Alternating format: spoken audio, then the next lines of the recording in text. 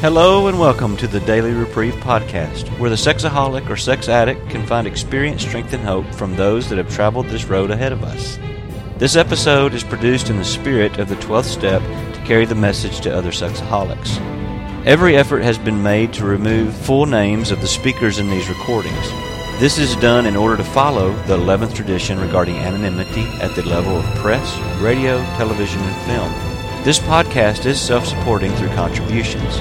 If you enjoy listening to this podcast and would like to support the Daily Reprieve, please do so by going to GoFundMe.com, search for the Daily Reprieve, and click on Donate Now. Without further ado, please enjoy today's Daily Reprieve.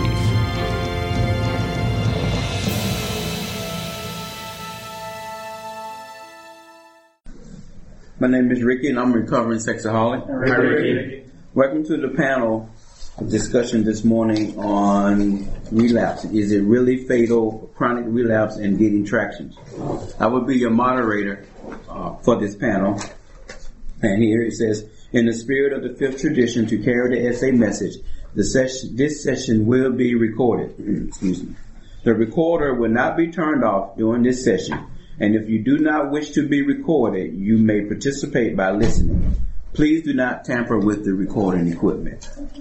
We will begin the meeting with a few moments of silence, followed by the serenity prayer. Serenity prayer. God, grant me the serenity to accept the things I cannot change, the courage to change the things I can, and the wisdom to know the difference. Thy will, not mine, be done. If someone has the white book, would you please read the essay purpose found on page 201? I'm the RN sexaholic. Hey, Darren. 201. The essay purpose. Sexaholics Anonymous is a fellowship of men and women who share their experience, strength, and hope with each other that they may solve their common problem and help others to recover. The only requirement for membership is a desire to stop lusting and become sexually sober. There are no dues or fees for SA membership. We are self-supporting through our own contributions. SA is not aligned with any sex, denomination, politics, organization, or institution. Does not wish to engage in any controversy, neither endorses nor opposes any causes. Our primary purpose is to stay sexually sober and help others to achieve sexual sobriety. Thanks, Darren. Our panelists for this session are Warren P., Graham S., and Garrison. Each one will share for 10 minutes on the topic, and we will open the meeting for sharing. Please join me in welcoming our panelists.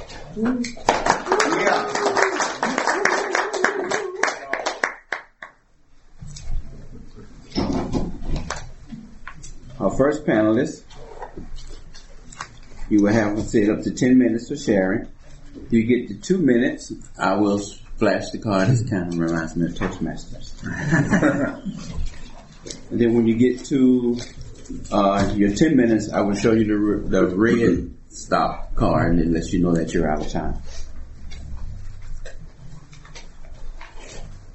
So we will begin our sharing with Warren P. Hi, my name is Warren. I am a sexaholic. My sobriety date is July 5th, 2016. And,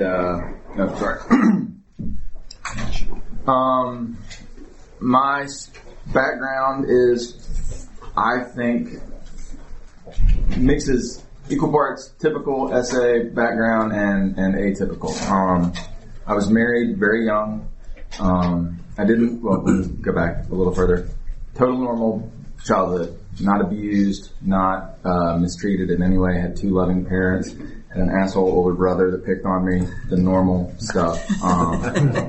Exposed to porn at a age appropriate. 15, 16, your buddy steals his dad's Playboy, shows it to you, and you go, oh, boobs. Went to college, nothing out of the ordinary. Got married probably too young. Got married when I was 22 to my college sweetheart.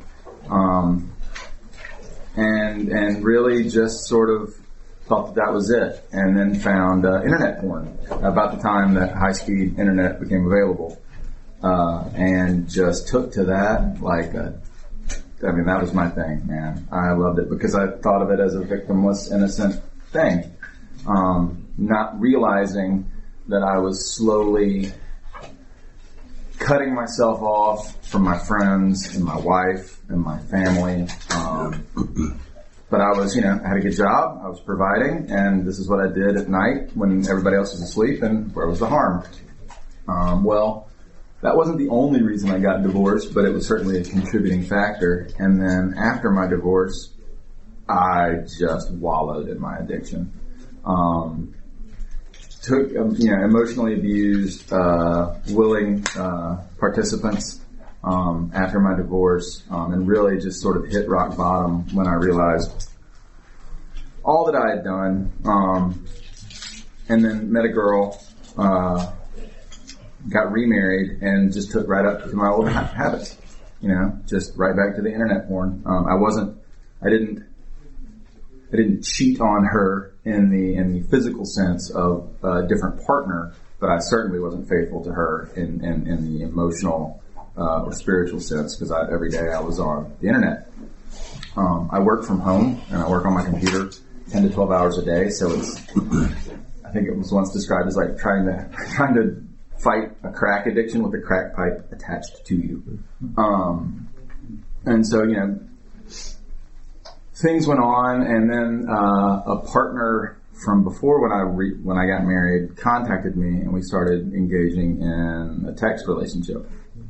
And my wife caught me on July 4th of 2016, and it just sort of all exploded, as I'm sure other people can relate. It was just crying and wailing from both of us. And I just sort of realized, in a moment of clarity, I guess, the people that I had harmed generally, including specifically my wife. And I woke up the next day and got on the internet, and instead of going to X videos, I went to SA.org, and I got into the program. And I was not a spiritual person. I think probably comparatively I'm still not.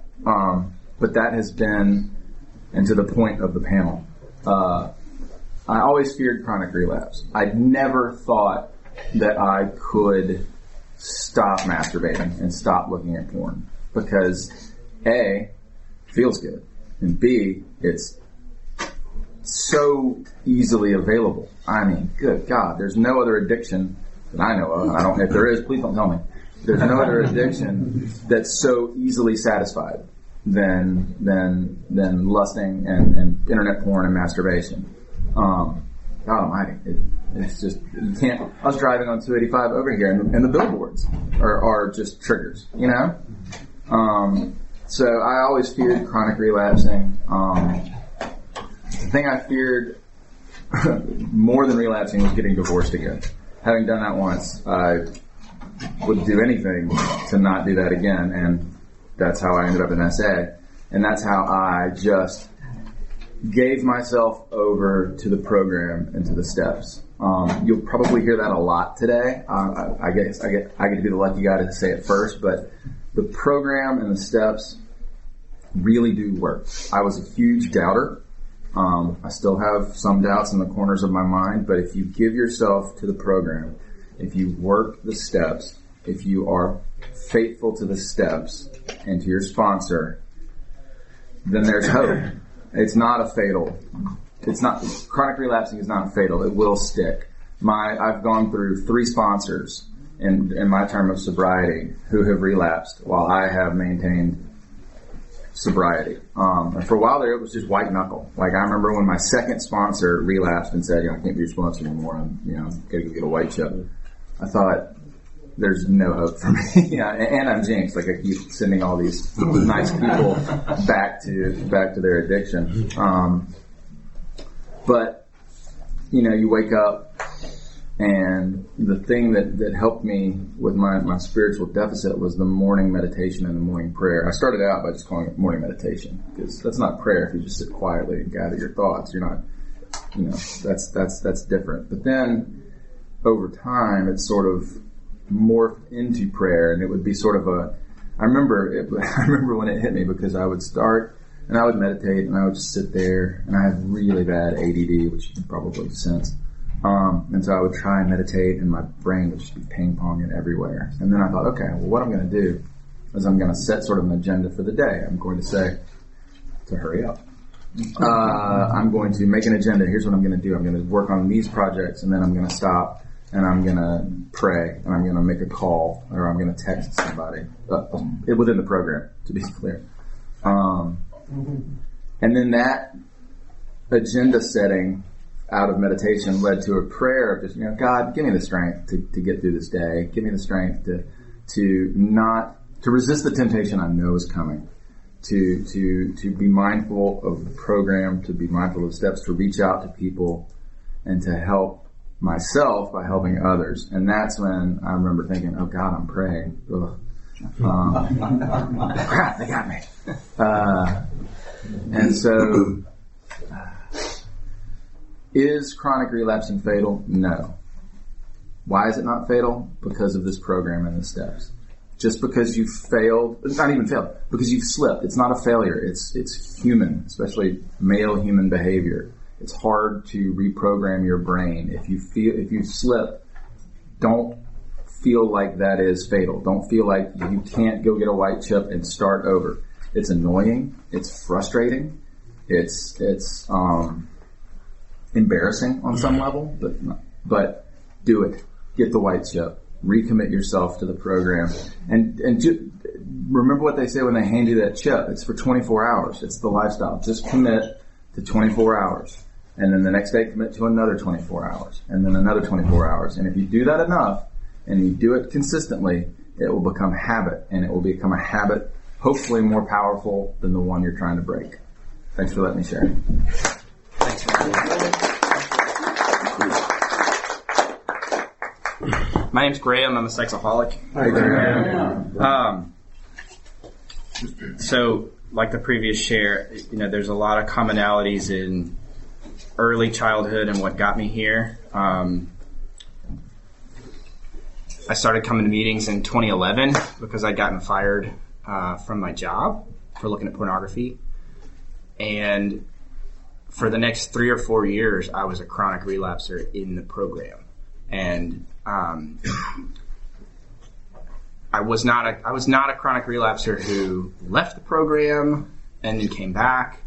I was a chronic relapser that stayed in the program and lied to people and was not honest and was hiding. And I think so much of it was my ego, and it was me not being willing to admit what was true about me. I would only admit enough to sound like I was sincere. So for me, the chronic relapse is, it's what the disease talks about, it's progressive. My lusting progressed even within the program. Because I wasn't being honest, because I wasn't getting sober, and I wasn't experiencing real connection, like the program talks about the sunlight of the spirit. I want to read a few things from the literature that really stuck out to me as I was praying this week about what to say and what God would have me say.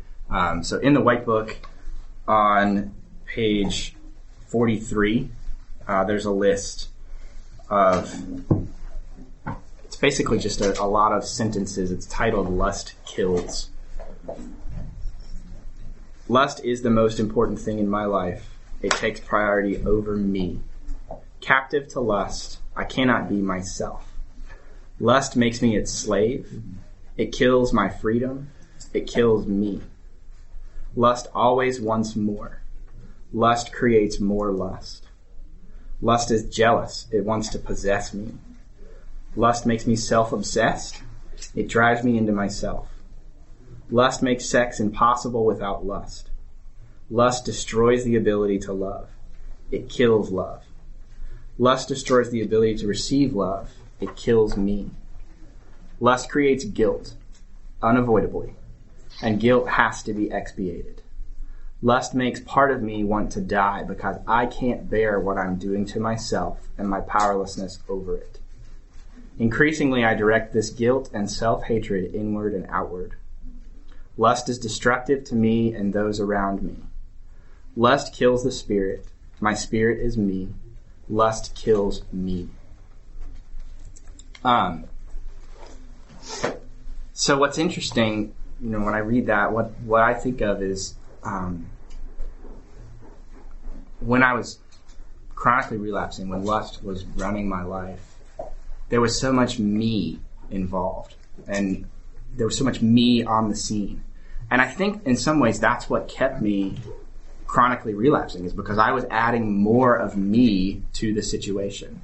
It's that same idea of, my own best thinking is what got me here. And I was still trying to apply my own best thinking of how to work the program. And there's a part in the Step Into Action books that talk about trying to use a sick mind to fix a sick mind. And that was me. I was applying my own best ideas, and a lot of it was my own best efforts. I just thought, I'm going to try really hard. And I think some of that was for other people, right? So I wanted to look good. I wanted people to think that, man, this guy really understands what he's supposed to be doing, And, it's kind of, I guess it's insane thinking, coming into a program for sex addicts, and I want to look like the best possible sex addict, out there. I want to be the mayor of SA, and it's like, well, who's going to try to aspire to that? But that was me for like 3 or 4 years in the program. I was not genuinely being honest and surrendering. I was trying to look good. So it was, and if I relapsed, it was because I didn't try hard enough. So I needed to make more phone calls. And if that didn't work, then I needed to set more alarms on my phone, and if that wasn't enough, then I needed to up the number of phone calls again, or up the number of meetings. And it was just me trying harder, me just applying more me to the problem. And that never worked. Even working the steps with sponsors never worked when it was me trying to figure it out. Somebody told me, I don't know where I heard this, but it is now one of my favorite slogans in the program, and it is, figuring it out is not a slogan. Because that was me. I wanted to figure it out, I wanted to come up with, okay, how am I going to do this? And how do I apply more of myself? And that never worked. Working the steps just to try to check the boxes, just to try to go through the motions, that was engaging my head, I think, and it was engaging my ego. It was not me surrendering. It was not me moving into my heart and admitting what's really true about me. Because what's really true about me is my default is that I'm a sex addict. I'm a lustaholic. And without God, I will pick up lust every single time. I'm powerless over it. And I didn't want to admit that. And that was, I would pretend like shame was really what was holding me back, but it was ego. It was not being willing to admit that this is really true about me. And I wanted to hold that back. I didn't want anybody, even you guys, to see what was really true about me on the inside. And so I worked the steps, but it was in a performance mindset. It was in a way of trying to, do the right thing, because this is what everybody said, and if I do this, then I'm going to look good. The next thing I wanted to read kind of relates to that work in the steps. So it's in the white book as well, on the bottom of page 71. So the title of this page at the top is "We Get a Glimpse of Ourselves." And the bottom says, "Though we keep hearing half measures avail us nothing, we go through the phase where they seem to avail us something. Apparently we have to see this for ourselves and at our own pace, even if we fall flat on our faces. Thus, in the flush of newfound sobriety and success, we can be setting ourselves up for a fail. Lust is cunning, baffling, and powerful, and very patient. But if we want recovery, we keep coming back. And then it goes on to say, there's a quote that says, I believe in the steps. What's wrong? Why isn't it working for me? And then it says, we're sitting there staring into a space, and it dawns on our dullness. The steps won't work for me unless I work them. And for me, it was more than just working the steps. It was working the steps in honesty, in open-mindedness, and willingness, like the program talks about in the big book. And it was working them in surrender. It was working them with a sponsor who was willing to take the time that I needed to be honest, because that was what kept me back, is my ego. I didn't want to be honest. I did not want to admit what was true about me. And working the steps, for me, required absolute honesty. I remember, it's kind of a joke now between my sponsor and I, but it kind of came out just randomly in one of the times that we were working together, and I guess it riffs off of a quote from Star Wars, but my sponsor, said to me, talking about me, he said, the sense of self is strong in this one. And that's true about me, is that I am so hard-headed, and, I think of, myself as the solution rather than I'm the problem. And I'm the one that causes all my own problems. I used to hate that phrase in the white book that says, if there's something wrong, if I'm disturbed, there's something wrong with me. And now I realize that that's my gateway in, is that I have to look at myself and I have to say, I have to be honest. And if I'm honest, then I can connect to surrender. And if I can connect to surrender, then I can connect to my higher power. So that's all the time I have. Thanks for letting me share.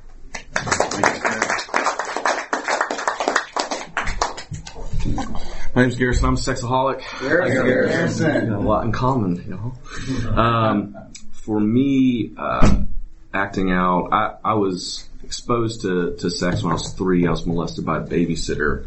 And then my house was just full of sexual material.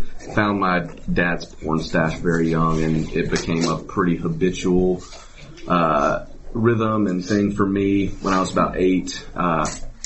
And that just continued for me, always using that to escape. I didn't and have really never liked me until I got into these rooms very insecure and afraid. There was a lot of shame in my house. And that was just the pattern of life. And the disease for me progressed from there, wanting to always use anything and everyone around me for lust, for sex, to really just get away from reality and fill up what was lacking in me, like the problem says. And for me, my acting out, sex with myself, sex with others, a lot of pornography. I actually checked my clock today for just the hours I've saved since being sober since March 2016. It's over 1,000 hours, which is over a month of time. So I'm grateful for that, but that was just a lot of my life. And then voyeurism, inappropriately groping people in public. It got pretty bad for me pretty early as well, because as you can tell, I'm young, and that's not a normal thing in here. But that acting out continued for me. I am one of the people that chronically relapsed out of the program. I came in when I was 19, so someone noticed that I was taking advantage of people that I was leading, and was like, I think you have a problem. These people are underage and you are using them to act out with. You should read this book. It's called The White Book. And I read it. I got a lot of great knowledge, went to some meetings, and honestly, what contributed to my chronically relapsing for years after that is I didn't think I had a real problem. I just thought I was masturbating some. And it was like, so what? Who cares? I'm 19 years old.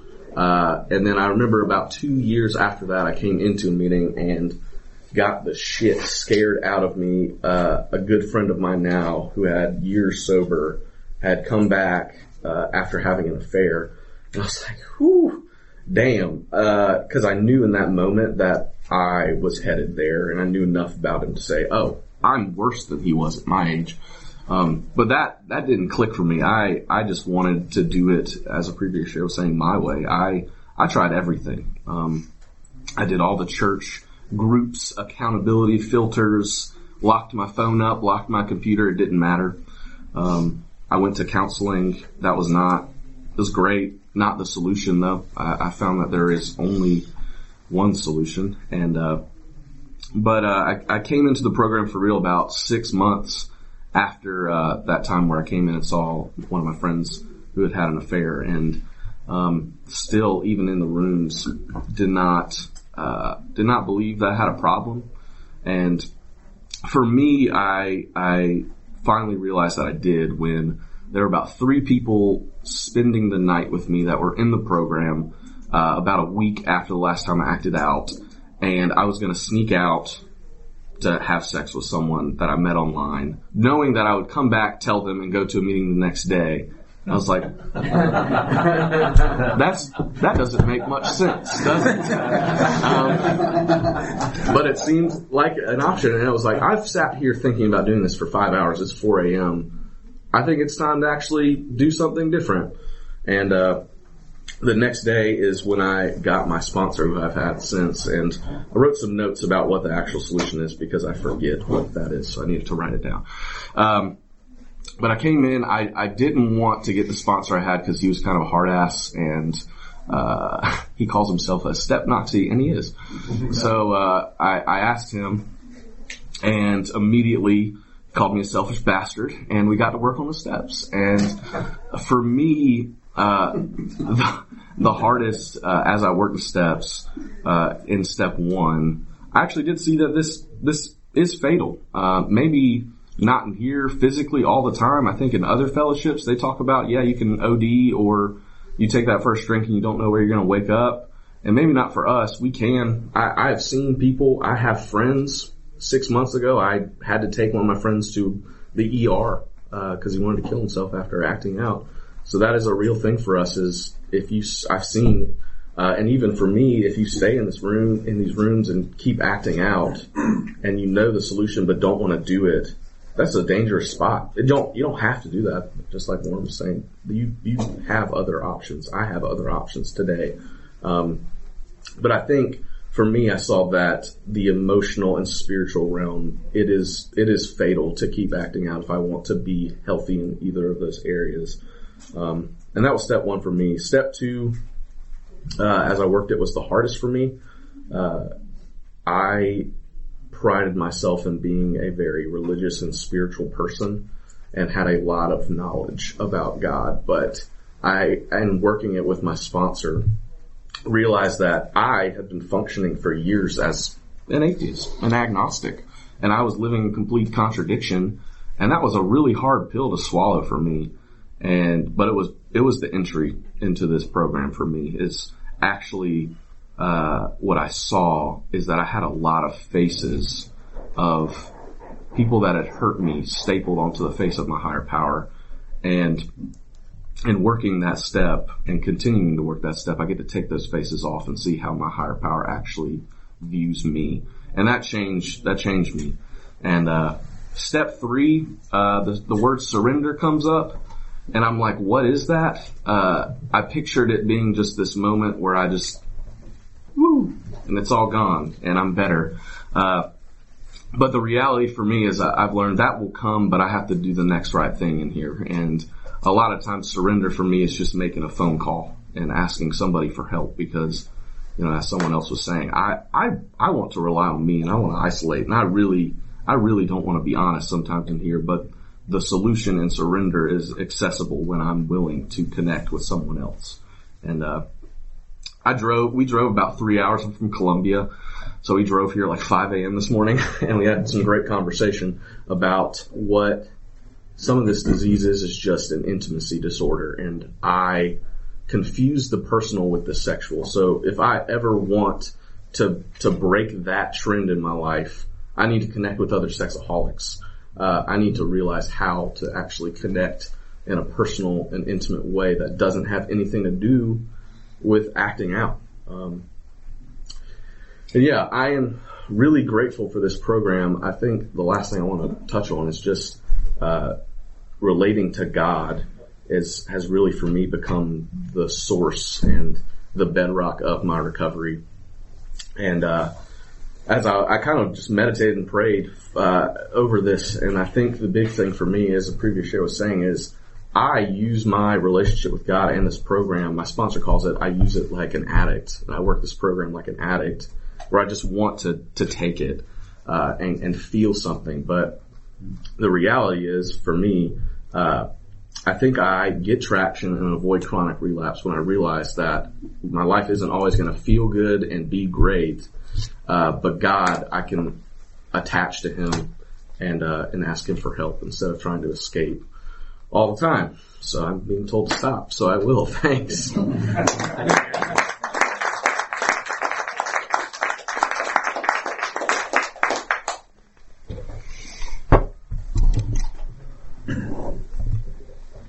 Because of our common welfare comes first, here are the guidelines for sharing during this meeting. We do not crosstalk. That is, we share with the group as a whole rather than addressing any individual member. We speak in the I, not the we or the you. We leave other identities at the door, including politics, religion, therapies, treatment centers, occupations, and other 12-step issues. We speak about and from the SA point of view. Our meeting focuses on solutions to our SA approach to recovery. Whenever possible, we avoid the mention of titles and authors that are not SA or AA approved literature. In participation, we avoid topics that can lead to dissension or distraction. We also avoid profanity, sexual description, and sexually abusive language. In sharing, if a speaker brings up a controversial topic or deviates from our guidelines, the moderator will interrupt the speaker and ask them to honor our request. In sharing, we encourage you to focus on the topic of the meeting. This is not a check-in meeting. If you need to check in, please find a temporary sponsor or someone with a purple stripe on their name tag after the meeting with whom you can share. We ask those who wish to share to please come up and sit in the chairs next to the microphone in a queue. Grab a chair there. I guess that will be up. Okay. As one person moves to the sharing chair, the others just move over and one person takes the empty chair. So that as many members as possible have the chance to share, please limit your sharing of 2 minutes or less. A stop sign will remind you when you have reached the 2 minutes. Please speak into the microphone so that those who listen to the recording can follow the discussion. And so now the meeting is now open for sharing.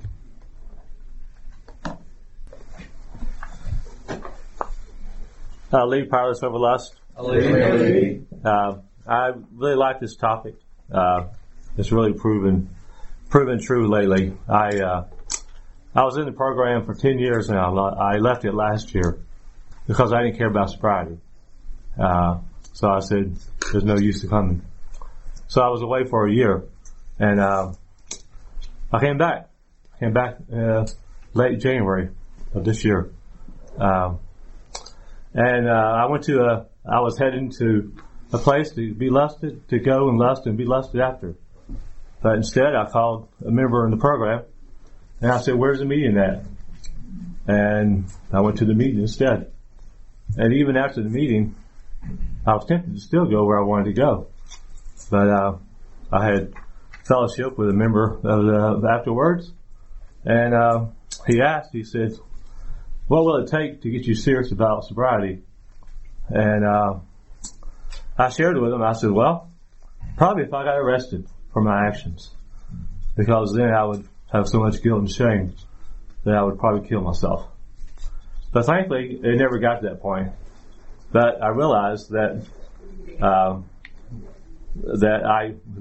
take sobriety as a life and death situation. I've been sober since that date. I'm grateful to my higher power. Before this I didn't have a spiritual program. and now I do.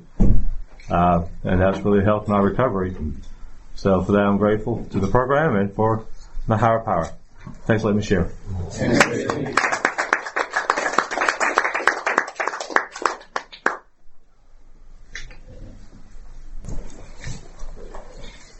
Hi, I'm Pete. I'm a sexaholic. The theme being is this chronic relapsing fatal. I just wanted to share with you all. I think it can very truthfully be fatal. I had addiction to pornography, which progressed to prostitution, and one day, one of the prostitutes that I had visited, I found out a bit later when I was arrested that she was underage. And I wound up doing 5 years in the state prison for that. But you should know that being a sex offender in the state of Georgia is a life sentence. You can never, quote unquote, serve your time because you're on the sex offender registry. And literally where you can live, where you can work, is controlled by the state. And I will tell you, you do not want to be an older person in our state prison system. So I'm very blessed to have survived. I know a lot of people that did not survive. Well, older white guys don't do so good in prison, just to say. And this disease, I had no earthly idea that this prostitute was underage. Didn't, she represented herself to be of age and all. So it could happen to anybody. You don't know. You don't know who you're messing with. And the consequences of that can really be fatal. Taking a lot out of me. Haven't been able to work, and just a warning on that. Thank you. Thank you.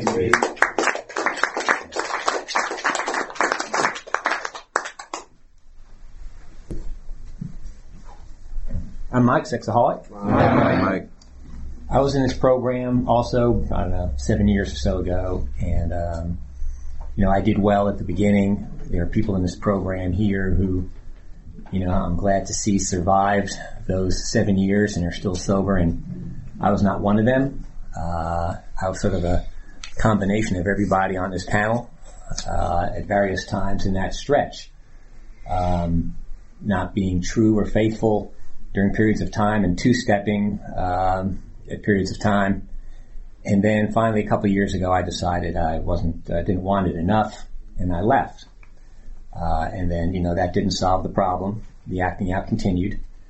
And then I got to, I hit 60 years old, and I thought, well, that's why bother at this point now. I'm too old and this doesn't really matter. Probably everything is destroyed behind me.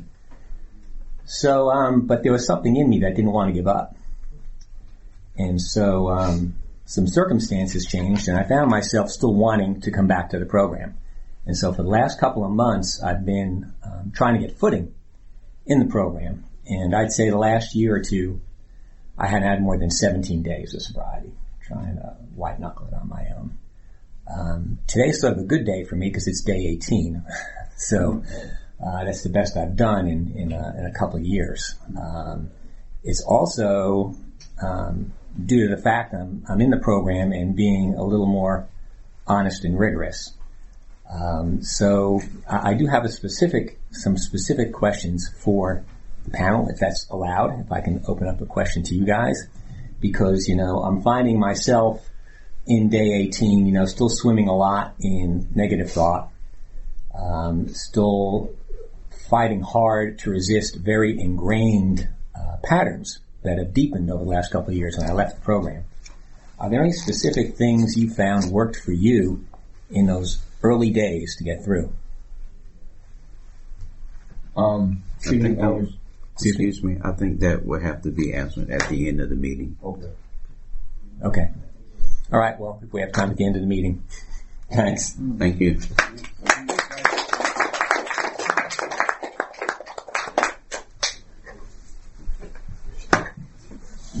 John, sexaholic. I'm grateful for this program today. I wasn't always grateful for it. I had about 4 years of some sort of sobriety, and then 3 years of lying, like one of the panelists talked about, because I wanted my ego to be adored and worshipped, and I was not powerless. I thought I could handle things. I did not surrender, and now I've been sober 3 months, a little over 3 months, and what's different about my program today is I am powerless over it. I had a dream last night, and it was a sexual dream, and I thought, can I will this away? And I couldn't. I had to ask God to take it away. I had to say, hey, I am powerless over this dream, because and I'm 68 now, and I wake up frequently in the middle of the night, and I'm apt to have these sort of things. And before I would just say, I can handle this. I could do it. But I really can't. I am powerless over lust, so I have to surrender every time it happens to me. It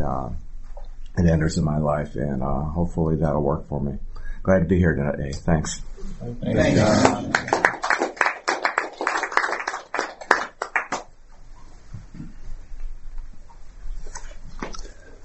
Hi, everybody.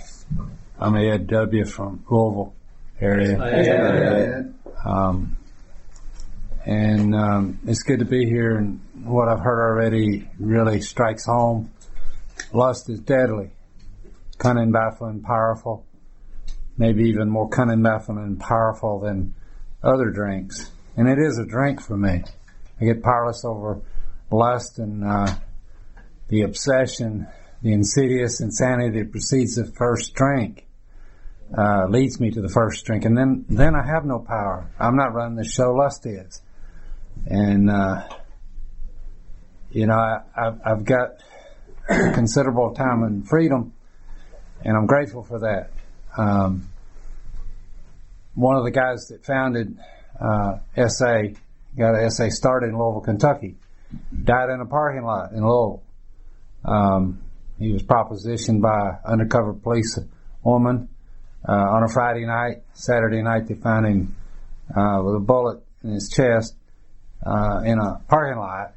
He had used drugs then, but lust was what put him there. I know it, and in the time I knew him, he never had a real solid program. He was afraid to go to meetings where there's women. Women are not the problem. It's the lust in my heart that's the problem. And I've got a subscription to Sports Illustrated. I didn't ask for it. It just started coming, and had it for a year, and twice now.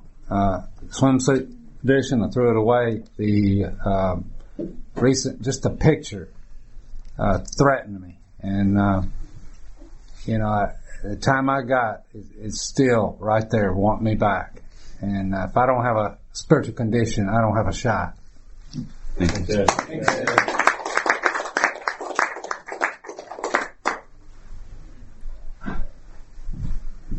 Hi, I'm Bill. I'm a sexaholic. Hi, Bill. Pride. That would be my problem. I was away from SA for just under a year, and it started because we had a friend of the family that was going to move in with us and be a boarder.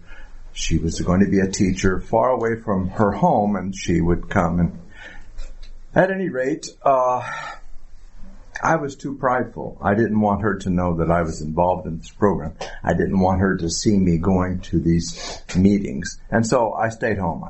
I got this, God. I can handle this. And I couldn't. I just spiraled down. And finally, after she left, I realized, no, I can't be there. So my pride kept me away. Thanks.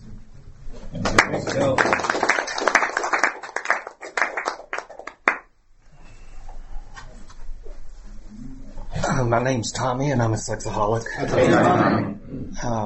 You three could have written my autobiography. I have 19 days of sobriety, and I have a sponsor who's actually attending this conference today. And I think it was you, Graham, that was talking about pride. And I can see now that pride goes before the fall, and I've fallen a lot. It's one reason I'm in this group today. It's because I just didn't seem to be able to get, any traction and stay true. And I realized that it was my pride, and I wanted my cake, and I wanted to eat it too. And that's just not possible. You got to pick one. You got to choose. And as of today, coming to this conference, I prayed about it, and I said, I've got to choose as of today, and I've got to make a choice that I want to live, because it may not kill me physically, although I'm fairly sure that I would probably have a heart attack sometime later, but emotionally, it'll kill me dead. In fact, I'm in a critical condition of emotional death. My thing is that we call it a slip or a relapse or whatever. I've heard that it said that if you relapse, then it's pretty much confirming that you're not committed to your recovery. So that's where I am today. Thanks for letting me share. Thanks for coming, Tommy.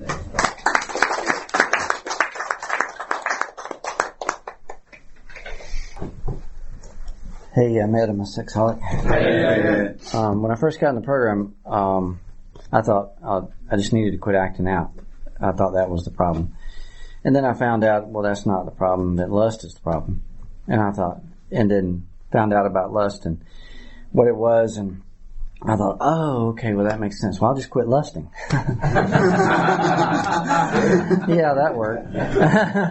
And then I found out that lust wasn't the problem. And it's like, well, dang it. Tell me what the problem is. And the problem is you, Ed. No, I can't be that simple. And, I thought all I had to do was quit acting out, and there was just so much more. I am screwed up from the neck up, the problem is, I hear people say, I'm a sexaholic and the problem is me. And man, I relate to that so much. I remember early on in the program, I heard somebody say, I'm grateful to be a sexaholic, and I thought they were insane. Well, yeah, insanity. But, and so at some point I started saying that myself. So I'm a sexaholic. I'm grateful that I am a sexaholic, because had it not been for this program, I would certainly be dead, because I wanted to kill myself at some point. Had a gun in the house, could have done it. And somehow I forgot that it was right in the nightstand right next to my bed. I don't know how that happened. Well, I know how it happened. It was God. Is it odd or is it God, right? So, yeah. So anyway, that's all. Thanks.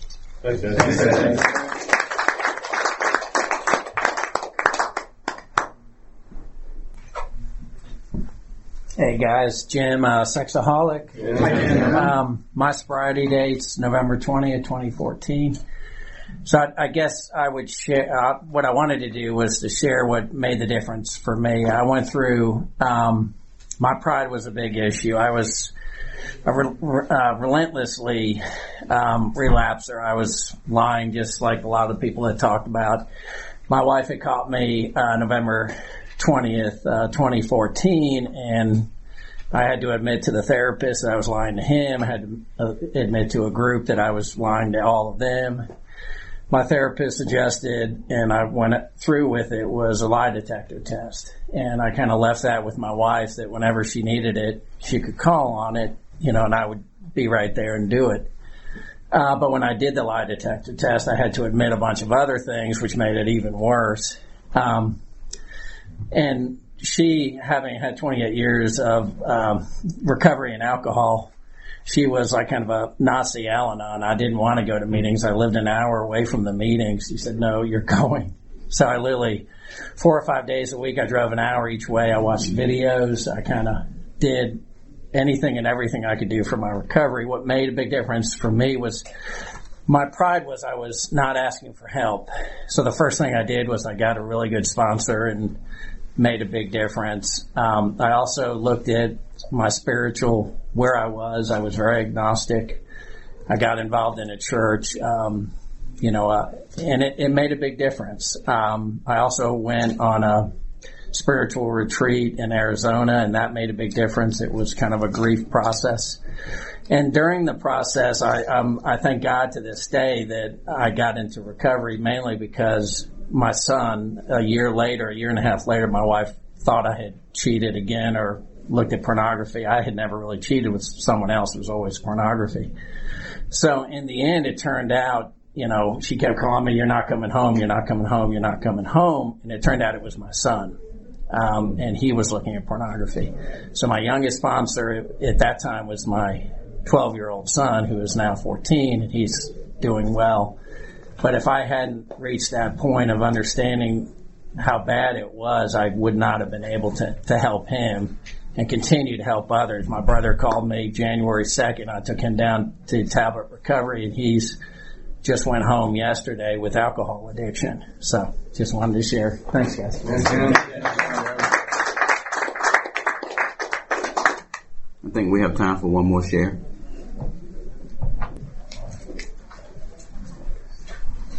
I'm Andy. I'm a sexaholic. I could really relate to working my program. I was working the program as well as I understood it out of tremendous fear. The being powerless over lust just terrified me because I was so powerless. I could not do anything about this. And so I kept hoping that if I was sober long enough that I would get some power over this. And what I discovered is that calendar sobriety got me drunk. I got 18 months a couple of times, and the longer I was sober, the more lust would kind of creep in, and I would think I could handle a little bit of it. And that line in Why Stop Lusting, we had to admit that lust always leads to acting out. That was a huge one for me. And getting over complacency was a big one for me. The thing that Harvey says that, I got 30 years sobriety, but I don't promise you tomorrow. And the concept of that was terrifying to me. Even thinking about that no matter how sober I am, I cannot promise you tomorrow. And yet that's freedom. Thanks. Thanks, Andy.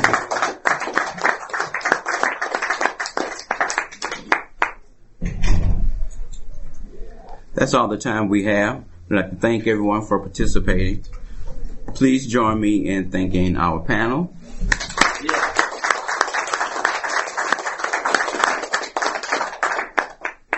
Anything you have heard at this meeting is strictly the opinion of the individual participant.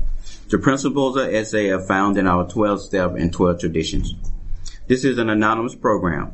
Please keep the name, the address, and the phone number of anyone you meet or learn about in SA to yourself. And what we say here, we let it stay here. Hear, hear. Remember, we never identify ourselves publicly with SA in the press, radio, TV, or films. Neither does anyone speak for SA.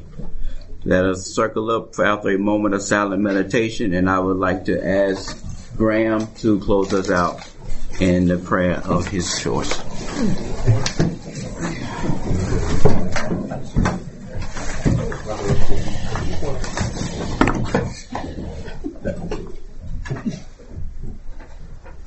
After a moment of silence, let's say the third step prayer together. Prayer. God, I offer myself to Thee, to build with Thee and to do with Thee as Thou wilt. Relieve me of the bondage of self, that I may better do Thy will. Take away my difficulties, that victory over them may bear witness to those I would help. Of Thy power, Thy love, and Thy way of life. May I do Thy will always. Keep coming back. If it works, if you work it, you gotta work it every day, every night. It's worth it. Yes, sir.